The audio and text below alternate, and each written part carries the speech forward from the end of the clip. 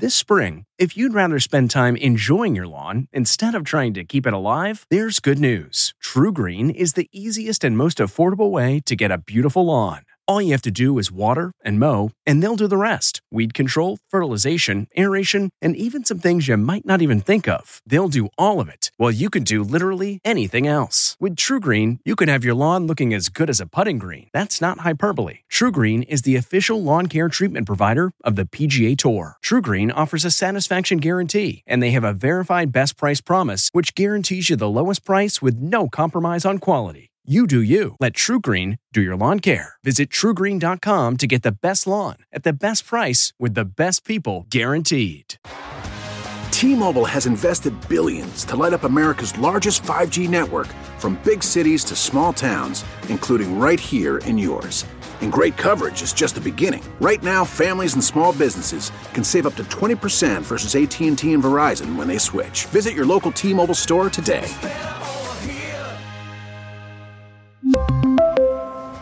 Plan savings with 3 lines of T-Mobile Essentials versus comparable available plans. Plan features and taxes and fees may vary. This episode is brought in part to you by Audible, your go-to destination for thrilling audio entertainment. Whether you're looking for a hair-raising experience to enjoy while you're on the move, or eager to dive into sinister and shocking tales, Audible has an exclusive collection of thrillers from best-selling authors that will keep you on the edge of your seat.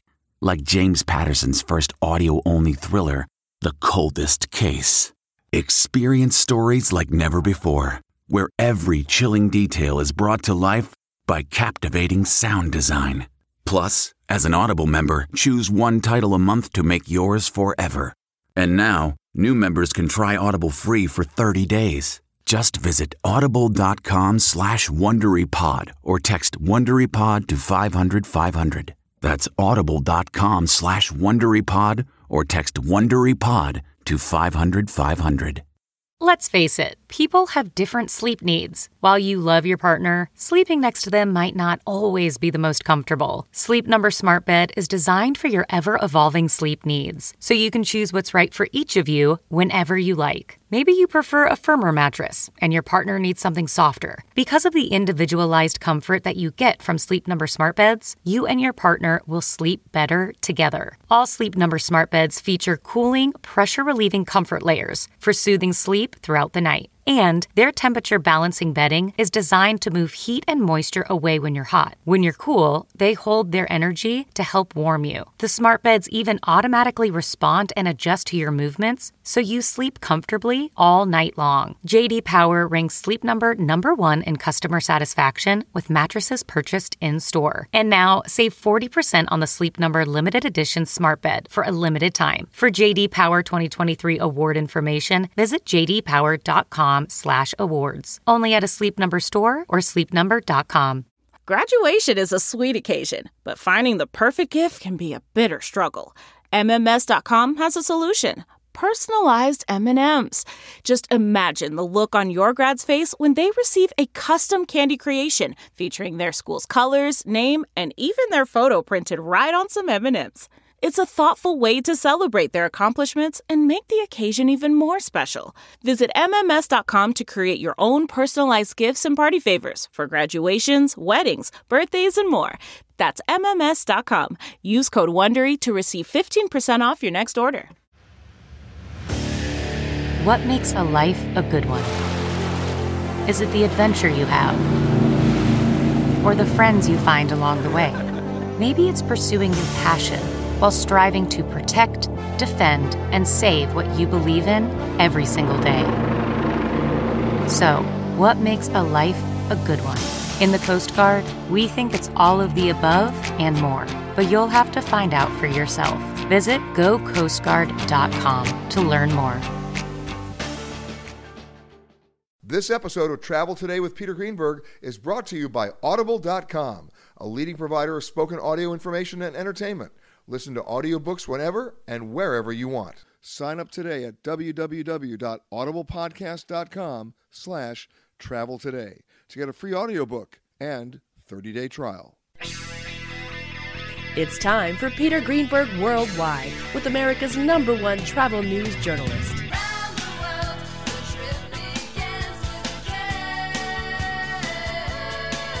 And now, the man who travels over 400,000 miles each year, your travel detective, Peter Greenberg.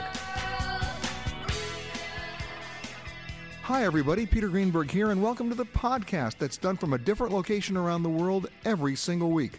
One day Canada, the next day Thailand, then New York, London. You just never know. This week we come to you from Vail, Colorado, and the Sononop Hotel. The beautiful thing about Vail, population, are you ready? 5,483 people. We're only 100 miles west of Denver, about a 2-hour drive. You can fly here as well, but I really enjoy the drive, except when I-70 is closed, but that's another issue. That usually happens in the winter. But during the summer months, what a great drive. And so many different things you can do through the Rocky Mountains. And so many different things you can do even if you don't ski, which is why I love to come here in the summer, because if truth be told, I love to ride the ski lifts, but I'm not a skier. But I certainly love this location, especially in the summer months. This particular hotel, by the way, family owned and run. You don't see that very often these days. Nice when it does. And they've been doing it as a great job with only 112 rooms. And you're right on the river, on either Gore Creek or looking out at Vail Village. And we'll talk about that a little bit later in the show. My next guest, like so many people here, ain't from here. He's a New Yorker, came here. Peter, let me clarify that. Western New York, actually. You think that's going to get you off the hook? By the way, that's Dave Chapin. He's the mayor of Vail. And a number of other things you do as well, like run a pizza joint. Well, yeah, I'm a partner in a restaurant called Vendetta's. We've been on Bridge Street, the main part of Vail, as you know, and this will be our 36th winter coming up. It's a lot of pizza. Winter and summer. Well, we actually didn't start the pizza till '94. We were an excuse me. Yeah, okay, we were a Northern Italian restaurant before that. We're kind of the gathering place for the ski patrol. You know, long-time local standing bar there, so very proud to be a part of that. What brought you here to begin with? You know, I was a skier as a kid, and I always... In Western New York? Yeah, in Western New York. A couple little ski areas called Holiday Valley and Kissing Bridge. People may know them. One's in Ellicottville. Some call it the Aspen of the East.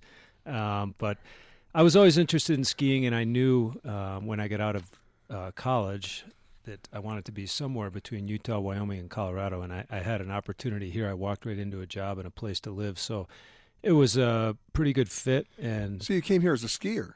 Came here as a skier, yeah, man, that was it. And I wanted to get into the resort hospitality business, which I did. I have a degree in that, and it just was a perfect fit, and I count my blessings every day. Everything just right place, right time. You know. So you've been here for, what, almost 40 years? Yeah, almost 40 years now. Yeah, close. Wow. Yeah.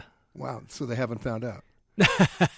What you're telling me is that the witness relocation program is working. It's worked pretty well for me, Peter, I got to tell you. Had to color my hair differently, but that happens naturally, doesn't it? Speak for yourself. I know what brought you here, right? What keeps you here? The lifestyle, the people. Really, that's what it is. You know, we're able to enjoy an outdoors lifestyle here. There's opportunity, there's business opportunity, but more than anything, the people, the passion of the community. You know, it's very unique here. People in Vail are passionate about their outdoor lifestyle. They're passionate about the environment, and it's just a good fit for me. And you came here really at the start of it all.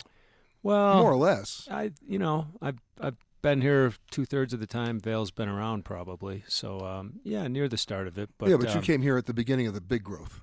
Yeah, I think some of the people that were here in 1962 would tell you that the big growth has probably started happening the day after they got here. But I did get here at a good time, no question. And why are you mayor? Because I love the town of Vail and I love being involved. And my fellow council members decided the mayor here, it's an appointed position from the council. So you get elected to the town council, and then the town council appoints the mayor. So you first ran for council? I first ran for council, that's right. I was elected to a 4-year term in the first election, and we have an election every 2 years, and after my first 2 years, that's when I first became mayor. So I'm into my fourth year right now. So they haven't found out? No, again, they haven't found out. And if you keep saying this, they might catch on to this, and I could be in trouble. No. But let's get down to the nitty-gritty here. Sure. I mean, you do have challenges here. You have environmental challenges, you have growth challenges, you have housing challenges. I mean, you have things that you've got to deal with on a day-to-day basis. Otherwise, Vail's not going to be Vail much longer. This is true. Protecting our quality of life is very important to us all. At the same time, having to maintain a business environment, We are a resort town. 40% of our revenue comes from sales tax. So, very important for us to be a leader in tourism. And I think we've done a great job with that. We're highly recognized throughout the international community for many reasons. And it's just a great summer and winter getaway. You say Vail, most people, a lot of people think skiing, of course. Well, you did. That's why you came. Yeah, that's why I came. But our summer business is just every year getting better and better and better, and even more year-round business. We're trying to fill in those slow times and what we call our off seasons, which are the fall and spring, like many resort areas. So, yeah. Look, there are so many resort destinations around the world that live and die by the numbers. What's the average visitor stay? What's the average visitor spend? How many? Where they're going to spend the money, and you have to deal with all those numbers. But at the same time, if you get obsessed with those numbers, you're not going to be able to deliver the experience. Well, that's a great point. Always remember that. Numbers are numbers, no question. But at the end of the day, it's that people come here and have a great experience. That's what it's about. It really is. So, we need to ensure that for our guests. But at the same time, you have to manage growth. We have to manage growth. We're a little limited. Our particular town of Vail is only about 10 miles long. And as you've seen since you've been here, it's not very wide. 5,500 people live here full time. Okay, clearly we have a number of second homeowners. Right. Our valley as a whole is slowly approaching 50,000. Now that encompasses going down to Gypsum, basically, which is about 35 miles from here. And a lot of our workforce lives down there, a lot of families down there. So, but the actual town of Vail is West Vail to East Vail, cordoned off by what we call Dow Junction. So we're about 10 miles long, Peter. And, of course, airlift is very key to your community.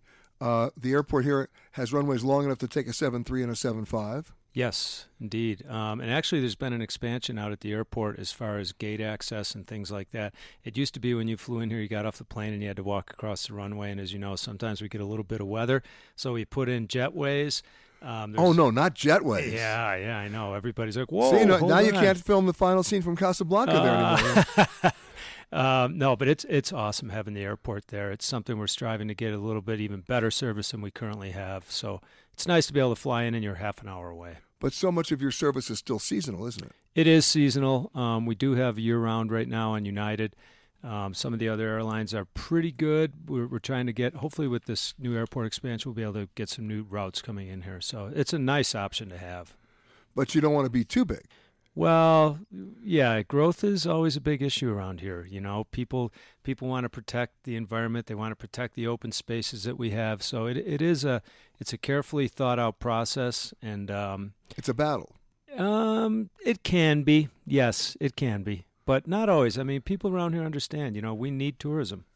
Right, but at the same time, if you don't deal with it, yeah, we've been dealing with some over-tourism issues down in Glenwood Springs. There's a real popular trail that they basically used to be able to just drive up there and go hiking. Now there's a lottery system for it, and we actually have a trail in Vail that's approaching that type of status. So over-tourism is something. I mean, when you deal with a situation like they want to put turnstiles in St. Mark's Square in Venice, you got a problem. Yeah, you've got a problem. And, boy, I hope we never have to get to that level. Venice is clearly much, much larger than we are.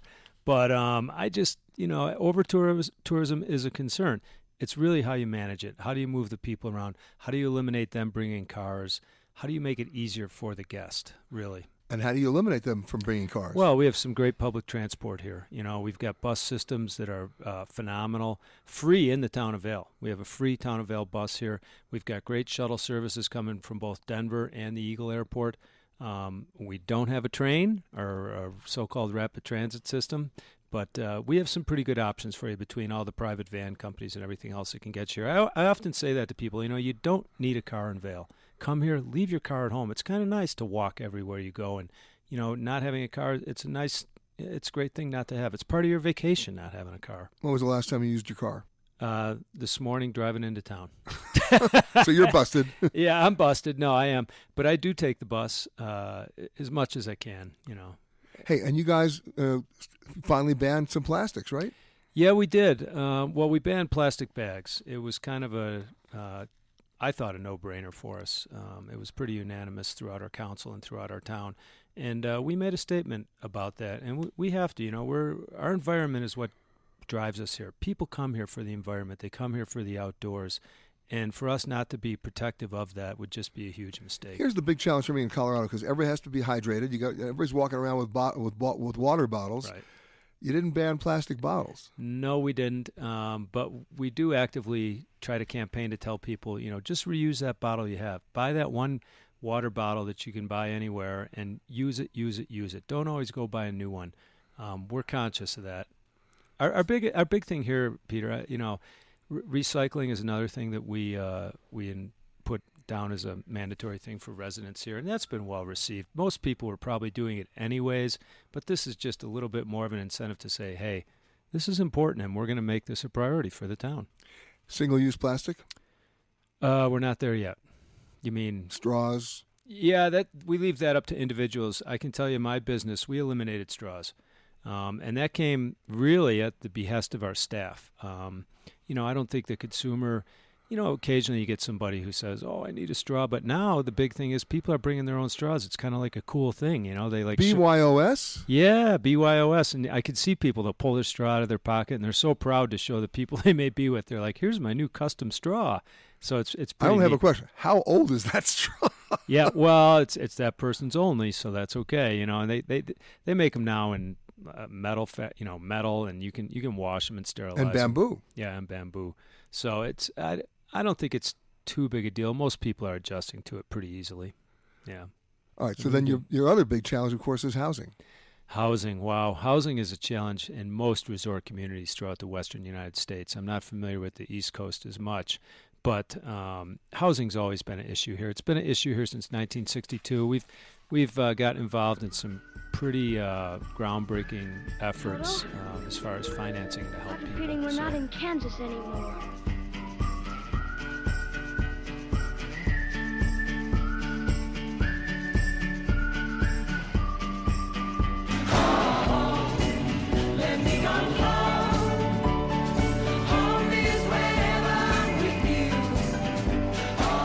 When you look at the history of this community, it doesn't go back hundreds and hundreds of years. It's a relatively new community, and the person who knows all about that is my next guest.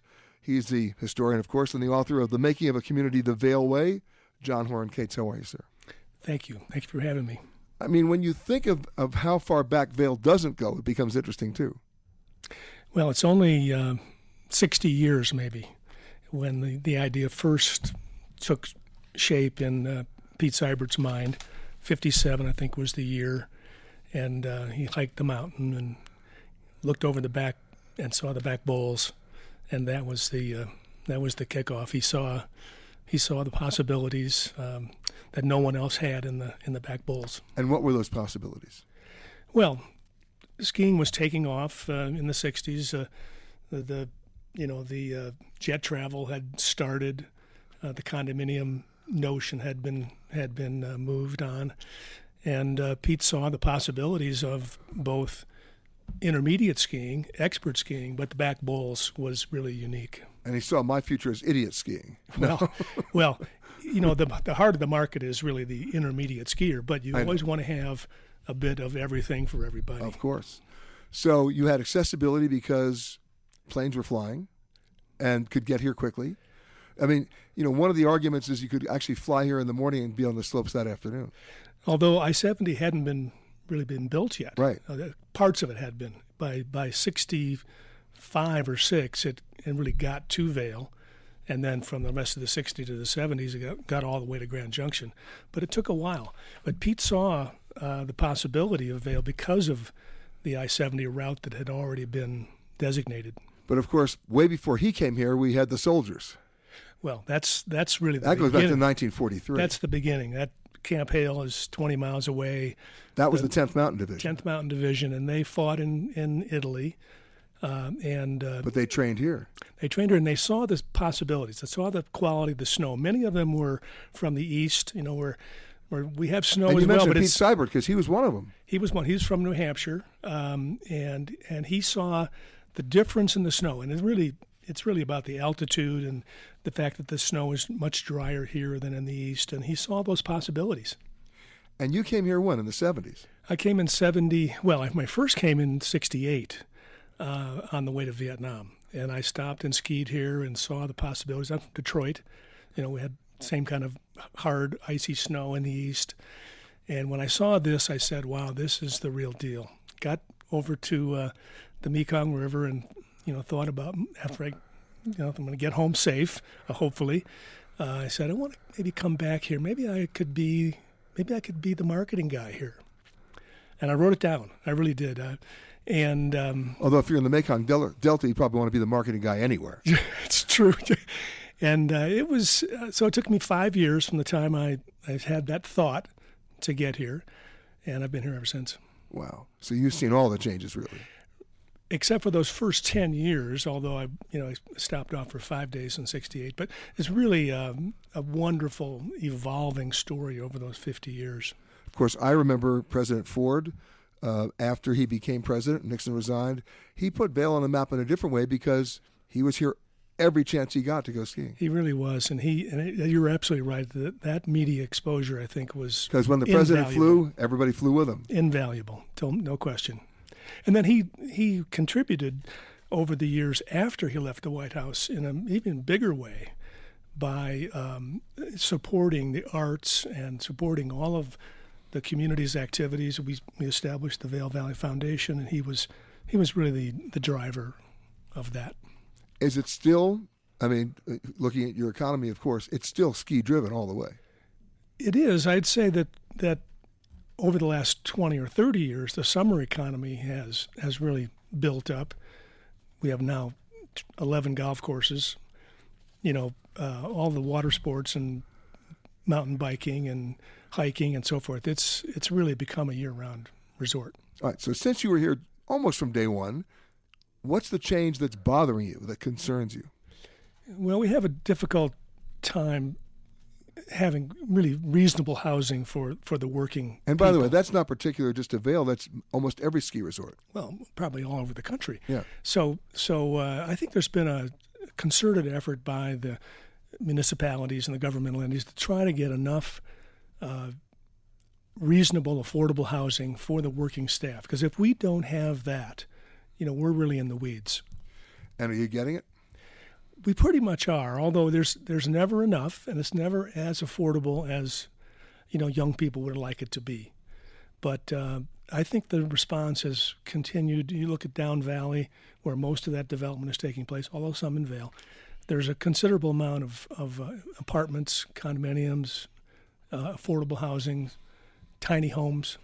And then, of course, which comes with this issue, is expense.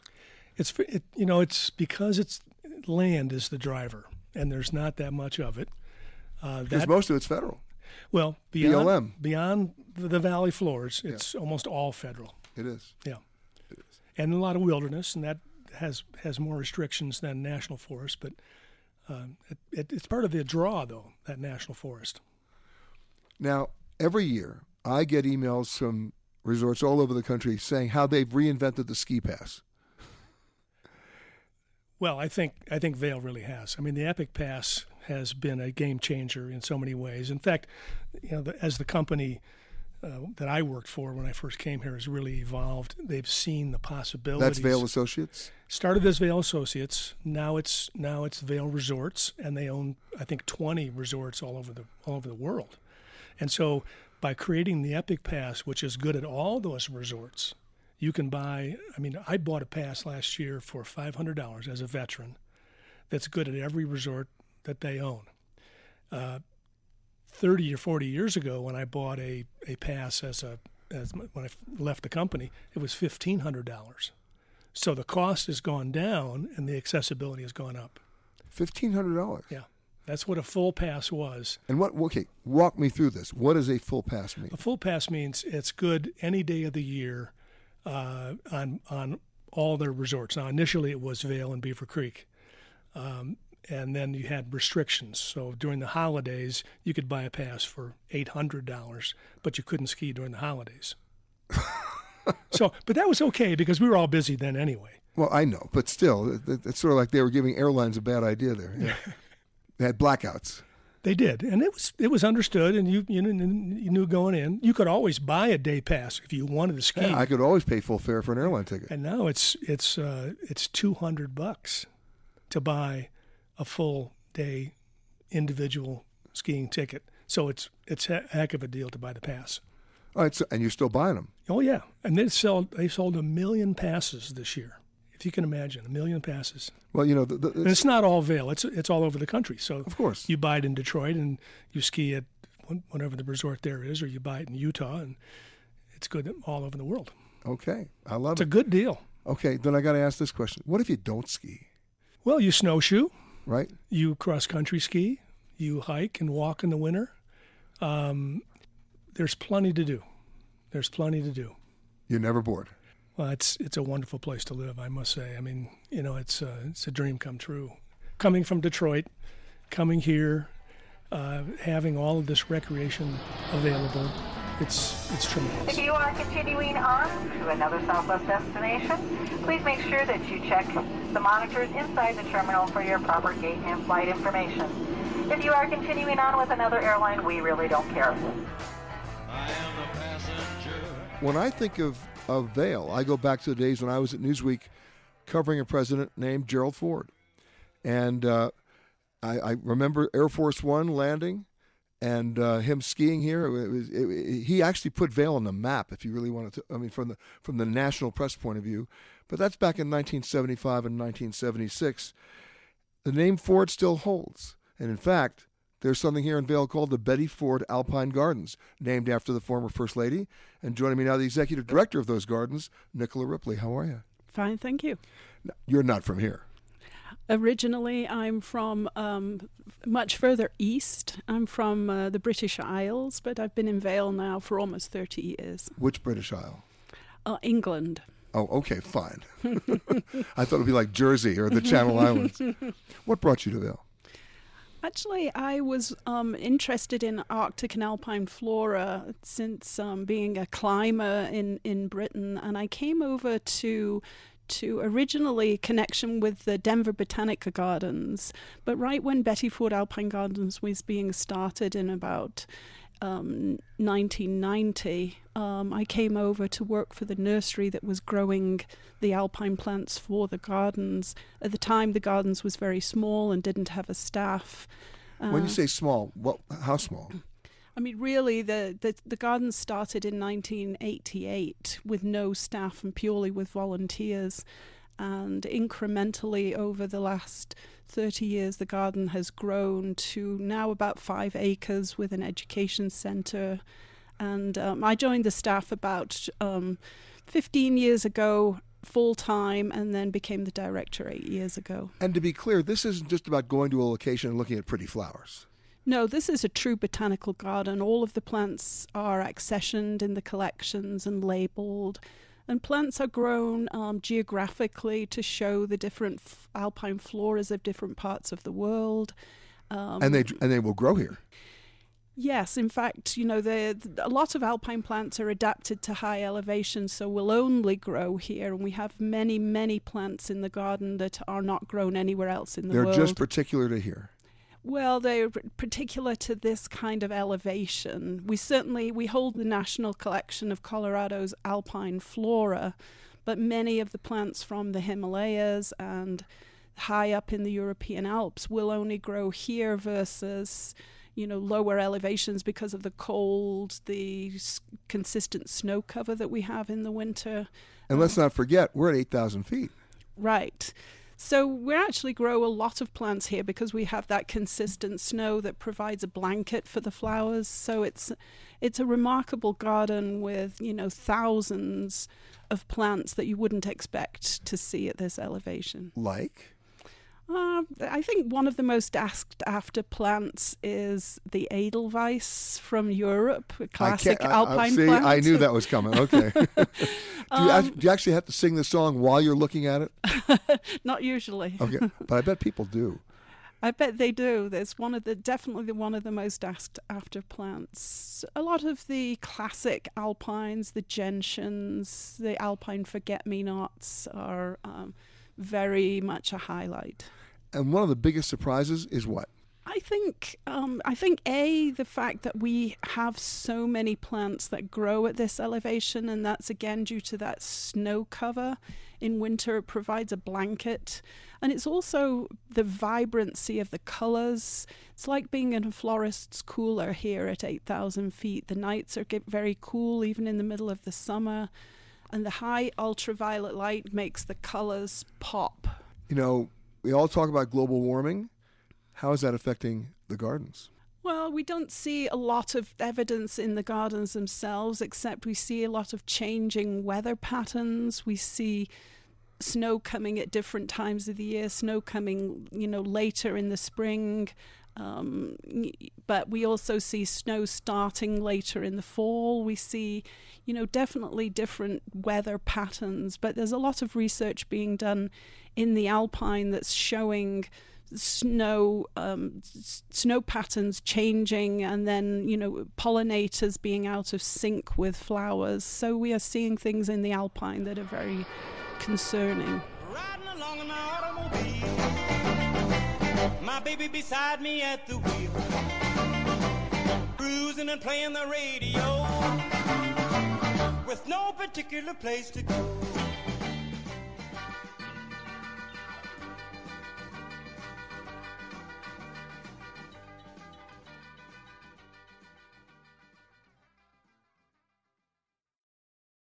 Audible.com has more than 150,000 titles and virtually every genre.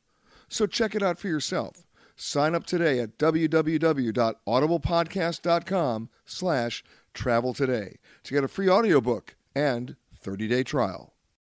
As it might fit most of the people who are here, they're not from here originally, or they sort of like were taken here. And that's the case with my next guest. Her grandparents moved here back in the 60s, opened up, the first ski shop in Vail, and then she showed up as a naturalist. And now she's basically running the whole show as the founder and vice president of sustainability programs at the Walking Mountain Science Center. Kim Langmaid, how are you? I'm great. Welcome to Vail, Peter. I'm happy to be here. So you first came in as a naturalist, and let's face it, what year was that? Oh boy, that was right after college. That was in the 90s. That far along. Oh my God. But I remember Vail in the 90s. I mean, it was a naturalist's dream, if you would, because it was still unexplored in certain respects. Mm-hmm. Yeah, I grew up here when there were dirt streets and beaver ponds, and it was a pretty wild place to grow up as a kid. Lots of places to explore. Now there are beaver Airbnbs. I'm just kidding. What's the one thing people should know when they come here? Because the big problem that I have as a journalist and also as a traveler is that so many people will come to a resort destination and never really leave the resort or understand what they're doing there. Mm-hmm. Well, one of the things we really love about Vail is that it's sandwiched between two wilderness areas. So it seems like it's a little bit of an urban corridor, but there's amazing places to explore just right 5 minutes out the door. You won't see anybody. So it's a really special place in that way. You'd actually have to be like either physically challenged to the extreme not to get out there. Yeah, that's right. You got to have some pretty good excuses not to start hiking. All right, so when you first got here, what was the biggest surprise for you that you had to learn? Oh, well, that it's really cold in the wintertime, that you got to wear lots of layers. It's a layer look, okay. But in terms of the nature itself and what you could discover. Oh, boy. Well, what fascinates me is just all of the intricacies of the natural world, just how beautiful the wildflowers are, all the different colors, the pollinators, and how it's all interconnected. That's what really inspires me and keeps me going as an environmental educator. And of course, for me, not respecting the layered look, I'm a big fan of this season, summer. Yeah, summer is actually my favorite. I love skiing and snowboarding, but summer's when I really get into it and get outside and go hiking. I love birding and, as I said, all the wildflowers, the wildlife, being out on the creek and the rivers. So it's a great time to be here. Of course, I'm one of those guys who will not ski, but I ride a mean lift. So You won't ski? No. You know why I won't ski? Because when I was growing up in New York, everybody in my elementary school classes, at least every February, kids would show up with casts up to their neck. And I'm like going, not good. I'll sled in Central Park. That's as far as I'm going to go. Well, you could try snowboarding. It's easier than skiing. To me, that's still going to end up in orthopedic surgery. This is me. However, I really appreciate Vail. I come all the time. I get up on the mountain. I put on a fake cast and go to the bar and get Mercy drinks. What do you think? Good for you. You fit right in. When people come here, though, where can you take them? I mean, tell me about the walks that you can do. Well, some of the easier walks are right here in town, out of the Vail Nature Center over at Ford Park. We've got a great creek walk. We have a exploratory Five Senses trail. There's a walk along the creek. So there's how long do these walks take? Oh, probably an hour. All manageable. Yeah, easy, manageable walks can take starting with an hour, or you can go much longer and take a full day hike. And then they have to come rescue you. Maybe. Yeah, in my case, yes. One thing is a lot of people don't realize they're in the mountains and you really need to prepare to be in the mountains. We can have weather come in the afternoon, so you really need to bring those rain layers and some water and some food. And you see people out there really struggling because they don't know what they're getting into sometimes. Well, even if you're just going to go shopping, get water. Yeah, that's right. You're up here at altitude, and so we say you need to drink 2 quarts of water each day. Now, I suppose that one of your goals is to educate people when they come here, right? What's the first thing they're going to learn that they're not expecting? I would say... Other than hydration. Right. Well, just how unique mountain environments can be. Because of the elevation, the different plants and animals have different adaptations to live here throughout the seasons, especially in winter. How do they survive under that winter snowpack? What do they need to do? What are the different types of fur that they have, or all those different adaptations that are so remarkable in the natural world. And of course, you'd say you're a birder. So to me, anytime I hang out with a birder, I take nothing for granted because you see stuff that other people don't see. Well, that's what I love about spring. All of a sudden you hear all the different sounds, all the different birds. It's like you're welcoming them home again. So many different species, especially the migratory warblers and the water birds and others that come and nest here and have their young each year. Okay, I've got to ask you, your favorite bird? Western tanager. I was going to say that. No, I wasn't. But why? Well, it's so brilliantly beautiful. It's bright yellow with a red head, and it looks like it's an escaped parakeet, but it's a native here, and it shows up every summer. It has a beautiful song. You see, I would describe it as an escaped parakeet. And probably a couple did. Yeah, probably. And a couple escaped canaries running around, too. Maybe. Difficult to spot? No, it's really bright. You can't miss it. You can't miss it, and it really spends a lot of time up in the aspen trees. And of course, when we talk about the aspen trees, we talk about the color changes too. Yeah, it's gorgeous here in the fall. September and October are really a remarkable time to be here. The whole valley turns golden. Except for the escaped parakeets, and then you can't find them. Well, they've gone home by then. Oh, of course they have. They're smart. They don't want to blend in. They don't want to blend. I love it. All right, King Langmaid. What's the website for the Walking Center? www.walkingmountains.org. Hello and welcome to Alaska Flight 438. We'd like to tell you now about some important safety features of this aircraft. The most important safety feature we have aboard this plane is the flight attendants. Please look at one now. But I would walk 500 miles and I would walk 500 more. It's the deed of man who walks 1,000 miles to follow that you do. My next guest is the publisher of Colorado Expressions magazine. She grew up in Colorado and returned home to do this. Elizabeth Hamilton, how are you? Hi, I'm good. How are you? Okay, so you couldn't leave home long. It's tough to grow up here and not return. And what brought you back? Well, my family and the weather and just being able to be in a state that is pretty much sunshine 360 days of the year. Okay, so you got a lifetime supply of sunscreen? For sure. Yeah, I'm paying for it now. Hopefully oh my God. Slather that up every day now. Slather it up. You got it. But here we are in Vail. Vail is a relatively new phenomenon in the state. It's really 50 years maybe of reality, right? What's changed for you and how have you seen the growth? You know, it's so interesting. I grew up, I think I was probably less than a year old when my parents brought me up here, and I skied in a snuggly with my mom down Vail Mountain.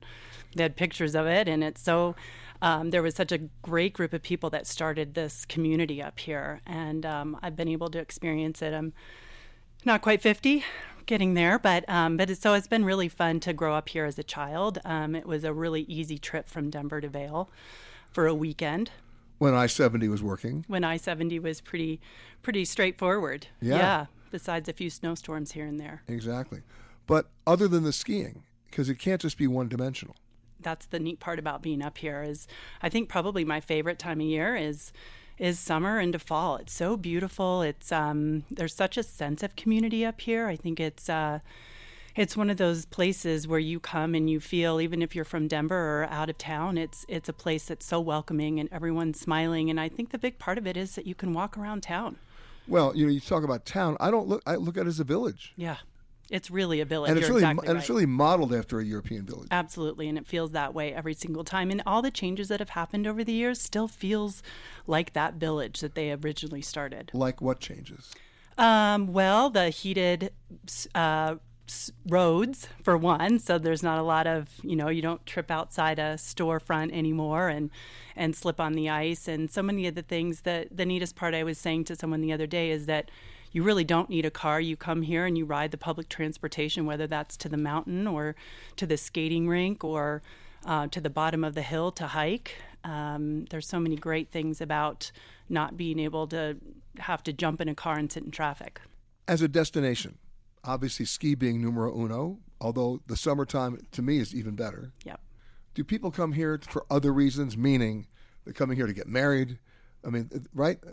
Absolutely. And our publication is really a lifestyle luxury magazine here in Colorado that really features a lot of the weddings and the parties that happen up here. And summer and fall are really the amazing aspects to that. And so many of the party planners and event people are up here, and they're here to cater to everyone's needs. Well, they're here to cater to the one-upsmanship deal. Yeah. Let's call it, right?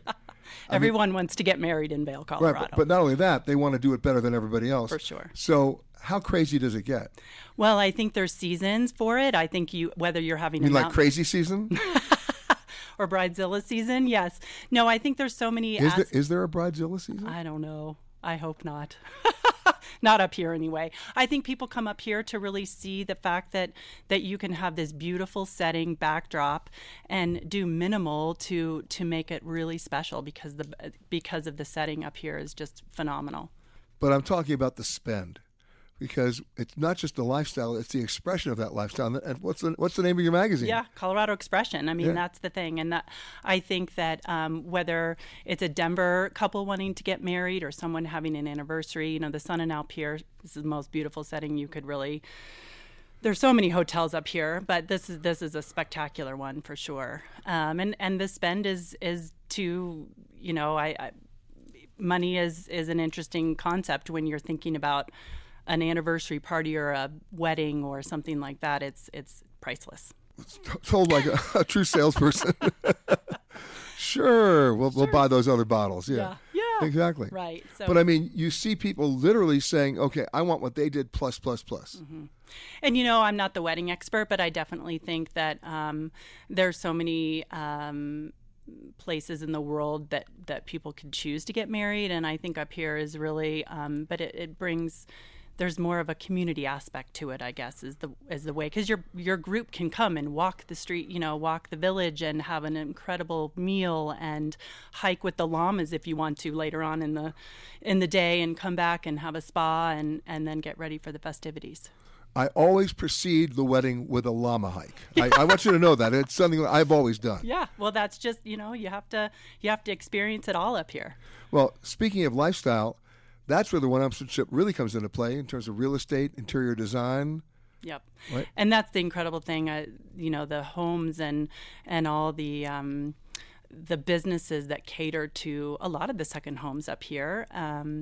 But it's really there's a Vail feel to things. Gorsuch does a great job at home furnishings and things like that you can come up and shop locally. I think that's really important to remember too. The thing that always amazes me, you mentioned second homes, is how many of them are not used all around. Mm-hmm. I mean, they're just sitting there for a while. Yeah, some of them do. That's a seasonal thing too, I think, for families that live out of state and in state, whether it's, and a lot of my friends that have second homes up here and families, they spend a lot of time up here in the summertime. And obviously I'm thinking Airbnb now. Yep. And I don't know what I'm not sure how that works up here, but I do think that there's a lot of room for people to fill the homes. What's the biggest challenge? With being in Vail. being in Vail, they're not. I don't know if they're challenges. I think, we were talking about the traffic back and forth from Denver a little bit, and there are so many times a day where you can get around that, and so many, whether As in 2 o'clock in the morning. Not quite. Okay. You can have a wonderful dinner up here and get on the road a little bit later in the afternoon or in the evening and make it home in a couple hours. It's really, you have to check the traffic like anywhere else. Sure. But other than that, I think it's, there's definitely ways to work around it. So. And here at the Sun and Alp, they just celebrated, 40th anniversary? Yes, and we're doing a story on them later in the year, which we're thrilled about. This is just, we've had a great partnership with them for a long time, literally since the magazine started. So we're grateful for that. And still family owned. Still family owned, which is really special. I think that's the biggest point too up here, is that there's so many businesses that are family owned. And as I touched on a little bit with decorating your home and doing that, and what's so great about that too is if you're visiting, you always want to buy things when you're away, right? So you have a memento, but you could pretty much furnish your house up here and decide to ship it back to wherever you're from and really make it special. So basically, you come here and test drive your house. Yeah, absolutely.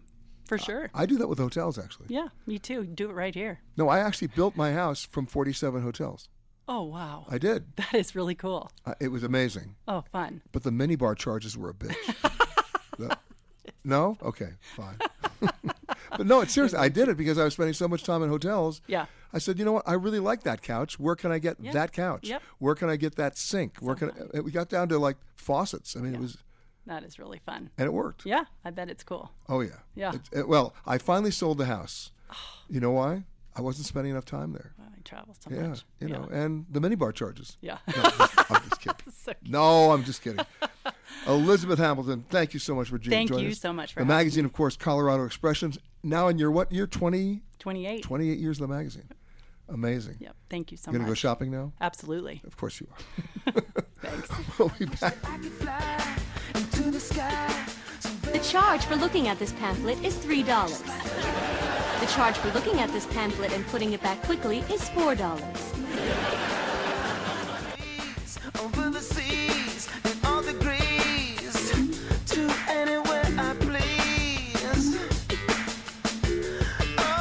As many of you regular listeners know, I never avoid the opportunity. In fact, I grab the opportunity every chance I get to always have a fire chief on the show wherever we are because, let's face it, they've been to everybody's hotel, they've been in everybody's house, they've been in everybody's restaurant.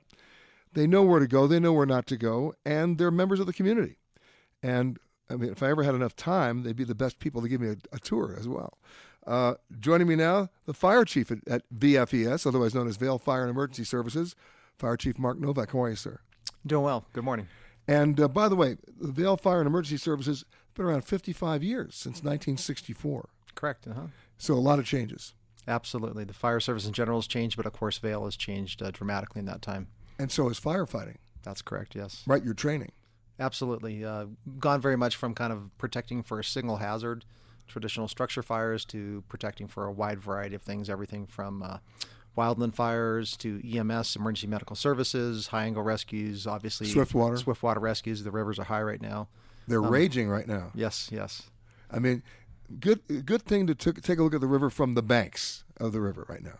Correct, and it's even important to remember from a distance from the banks because the banks may be unstable or the footing may be unstable as well. Exactly. Now, before here, you were in San Diego? Actually, about 25 years in Lake Tahoe between San Diego and here. Exactly. And if you're in Lake Tahoe, then you probably know my friend Chief Mike Schwartz. Of course, yes, I do. Yeah, He's, very well. He's been on the show a couple of times. Oh, really? We love him. We love him. Uh-huh. He's got a great gig. He does have a great gig. He does have a great gig. Lake Tahoe. Come on, how bad could it be? I think I might have a little better gig, but okay, let's give Mike a hard time. Why? Well, it's a great community. It's well resourced. It's got very nice amenities. We obviously, as a fire department, we have great people working for us, and we're well supported by our municipality. So, are you saying the restaurants are better? The restaurants, I would venture to guess, are a little bit better. Yes. I'm talking to a fire chief who likes to eat. That's correct. Okay, tell me where we're going for breakfast. Breakfast. Well, actually, I'd venture a little non-traditionally outside the village, and my pick would be the West Side Cafe in West Vail. Why? Great local atmosphere, good food. My favorite is Huevos Rancheros, and the really interesting thing about it is We have a lot of medical tourism here. A lot of people come here to have procedures done at the Vail Valley. The famous Huevos Rancheros procedure. Yes, exactly. Just double checking. But so you also see a good mix of tourists coming in from all over the country on crutches and things. So it's kind of an interesting environment. We went from Huevos Rancheros to crutches. Okay. That's right. And lunch? Lunch. Boy, it really depends on the day. And but I actually... the Bully here in the Sun and Alp is very good. Great burgers, great salads. Okay, and now the pièce de résistance, the dinner here in Vail. Dinner in Vail. Well, I think, kind of the classic. It depends on really what you're looking for. But if you're looking for, something a little more European, then I would probably venture towards Pepe's, one of the original restaurants in town. And if you're looking for something a little more modern, then it would be Sweet Basil, which is right down the creek as well. I've had dinner there, yes. And of course, you want pizza, you got to go see the mayor. That's correct. I'm just double checking. I mean, you got to know somebody. Yes, and I guess I wouldn't recommend anything else other than Vendettas. That's the name of it? That's correct. Oh my God. Okay, we're going to talk. I should know better. Okay, now he signs my checks, so So you're eating pizza all the time. That's correct. Okay. But let's get back to a more serious subject, because in the last maybe just 10 years, the wildfire situation around the United States, not just Colorado, has really exploded. Absolutely. We're really seeing, kind of what we're referring to as a new normal. And our wildfire season has become much longer. On average, it's about 74 days longer per year.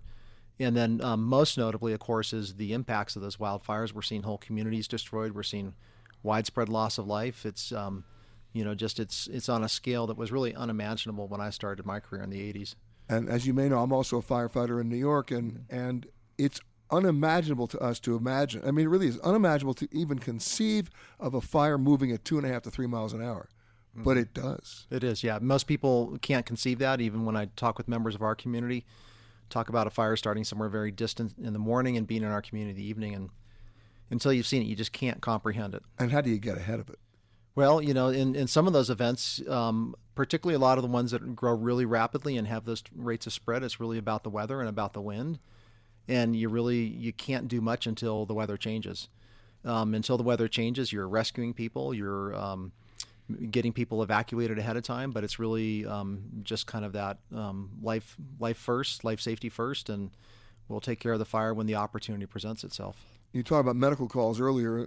1/3 of our calls are EMT calls. Mm-hmm. Here, people need to know about hydration. Absolutely. So we're at a fairly high elevation. We're about 8,000 feet, and the air is dry here, and so you definitely need to be hydrated. That can help stave off a lot of the effects of the altitude, and it can actually prevent some of the symptoms of altitude sickness as well. And you see that with a lot of newcomers all the time. Absolutely, yeah. So, typically... So you guys should actually have a stand at the Eagle County line of people just handing out water. Water, yeah, absolutely, yeah. Hydration's super important. And how much water are you drinking every day? Not enough. But probably 2 32-ounce bottles. That's enough. That's a lot. All right, so... And you work it off, too. Yes, absolutely. Chicago, Fargo, Minnesota, Buffalo, Toronto, Winslow, Sarasota, Wichita, Tulsa, Ottawa, Oklahoma, Tampa, Panama, Mattawa, La Paloma, Bangor, Baltimore, Salvador, Amarillo. On second thoughts, let's not go to Camelot. It is a silly place. Right. I've been everywhere, man. Across the deserts, bare, man. I breathe the mountain air, man. Travel, I've had my share. Vail really started with the 10th Mountain Division soldiers back in the early 40s as they trained here to go fight World War II in the mountains of Europe. And one of those soldiers is with us today. He's one of the last remaining 10th Mountain Division soldiers, 96-and-a-half-year-old Sandy Treat. How are you, sir? I'm fine. Thank you for coming by. You're welcome. When you were here back in the early 40s, what were the mountains like? Well, there was no way on them. We were at Camp Hale. They just finished building Camp Hale, and so we arrived over a period of about a year. People were coming in till they got the full complement of 15,000 men. And then you went off to war. No, then we trained here. Right, and then you went off to war. And then we went to Italy. And then the most important thing, of course, is as it involves Vail, is you came back. Yes, I came back. It was helpful. Yes, it was. But when you came back, you more than anybody else that I've met saw all the changes that happened here. Well, they're tremendous. Just think when I arrived here on the train from New York City with 3 other people. We'd been there, well, better part of a week, and then took a bus up here. There was no one here. And we went in through the gates, no one there. And then some guy came by, he says, "Oh yeah, go down the stairs here." And I said, what do you got going on down there? "Oh," he says, "you'll see." So I go down there, and there's a couple of ski troopers, members of the Tinsmond Division, older than I was. I was a sophomore at Dartmouth College, so I was, 18, and that was the start of what happened. Amazing. But you've seen all the changes over the years here. Oh, yes. And you continue to ski. No, I don't. Not now, but you did. Oh, I did until a year ago. You skied until a year ago? I raced until a year ago. Oh, my God. Let me guess. Would you be number 1 in your class? Yes, often I was number 1. But, amazing. My uncle, until he was about 86 years old, was the number 1 in his class as a triathlete. he competed against nobody. Yeah. Well, I didn't have enough time to have any compete myself. Exactly. But then finally they got going and they made it fairly interesting. And it was an oddity for everyone and something new. And I was racing for a local Vail ski racing team. And every weekend we would go out to race. Amazing. Amazing. Absolutely amazing. And now you lecture at the museum. I do. And what do you talk about? I talk about the Tinsmond Division. And I talk about what it was like to be a ski trooper. Because that's a different kind of skiing, isn't it? Very, so much so. As a matter of fact, when we went to Italy, we didn't even have skis. Italy is warm. And so for all that training on snow, it was not very useful. So basically you went from cross-country skiing to cross-country walking. Yes. But you came back. A lot of the total Tinsmond Division, a good number of boys were lost. Yeah. But you were I'm still trying to get over the idea that you were skiing until a year and a half ago. Unbelievable. Well, I started at 4. It was a good start.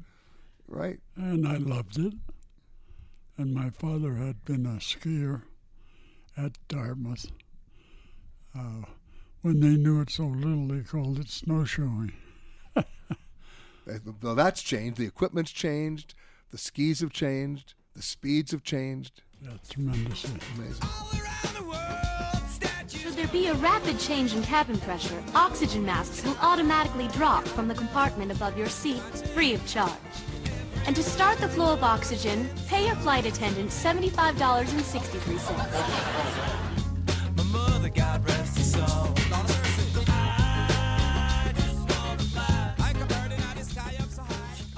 You've heard me say this before. I'm not a skier. I drive a mean snowmobile, or I can actually survive the lift.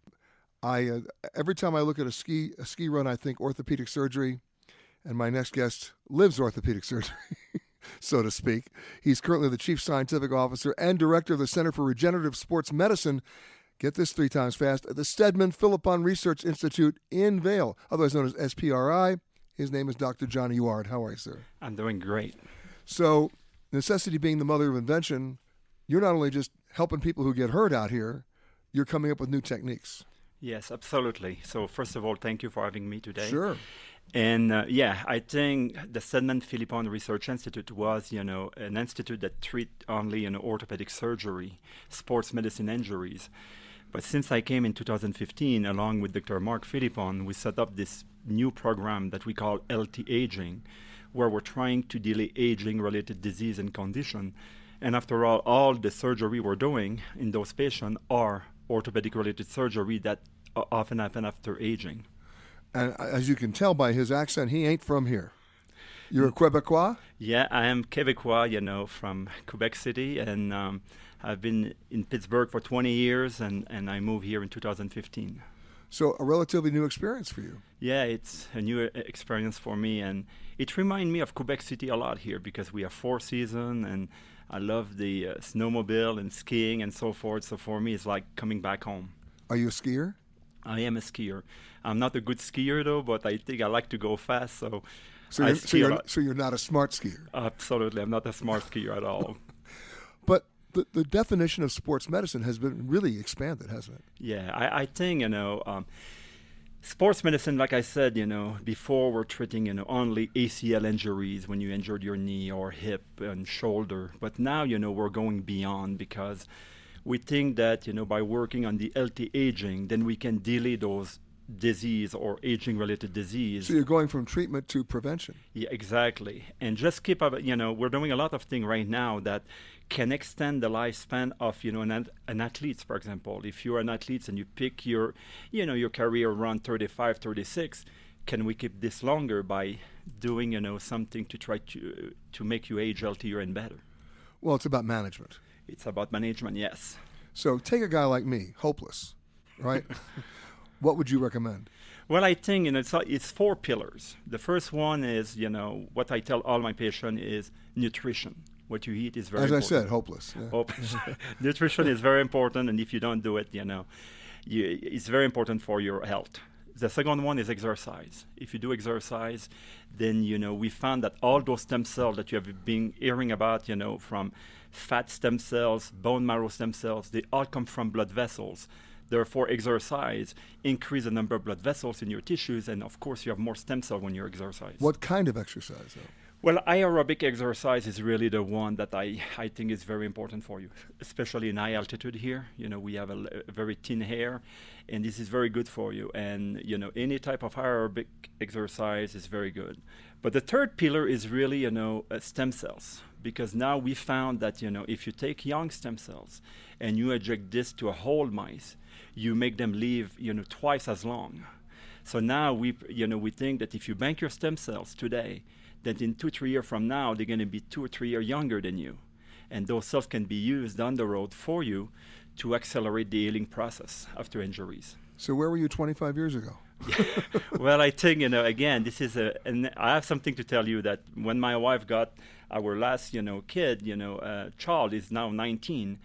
And when they asked me to cut the umbilical cord, I asked the nurse, I said, can I keep it? Can I freeze this, because this is your best stem cell for the kids, right? And she told me, you're not allowed to do this because 25 years ago, you were not allowed to do this. And this is when my wife said, can you really, put your science aside and be with me, for a minute here because I'm trying to go to my delivery here. So that's a very good, point here. Obviously, you resolved that issue and you're still married and the kid's 19. So. Exactly. We're still married. And the last thing I want to say is now we find medication that prevent your stem cell to get old in a way. And some of those medications are already approved as off-label medication that, are used, for diabetes or are used for, immune rejection, for example. But the same medication now is being used to delay aging or delay aging-related disease. The people who come to your clinic, the people that you're operating on, has the age changed, the median age? Well, I think now it's, yes, I think a lot of people that we see are mainly, athletes that get injured and they want to get back to their game as fast as possible. But now we have by opening this LT aging program, now we have a lot of people that come to us. They don't have an injury per se, but they just want to prevent that injury to occur. It's basically quality of life issues. It's quality of life issues, absolutely. You've been listening to Peter Greenberg Worldwide. Catch us each week as we broadcast from a new location somewhere around the world.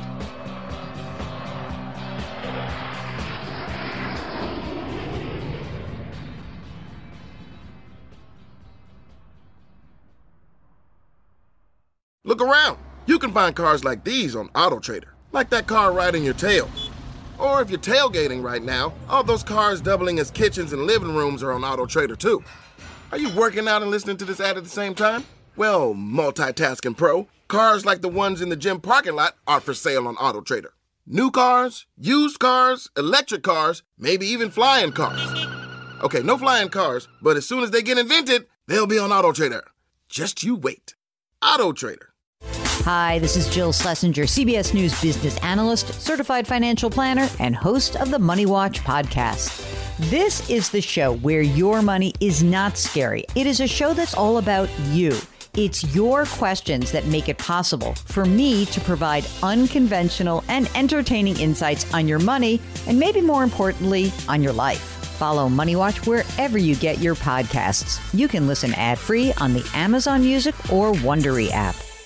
It was the biggest scandal in pop music. The stars of Milli Vanilli, the Grammy-winning multi-platinum R&B phenomenon, were exposed as frauds. But none of this was their idea. So whose idea was it? Enter German music producer Frank Farian.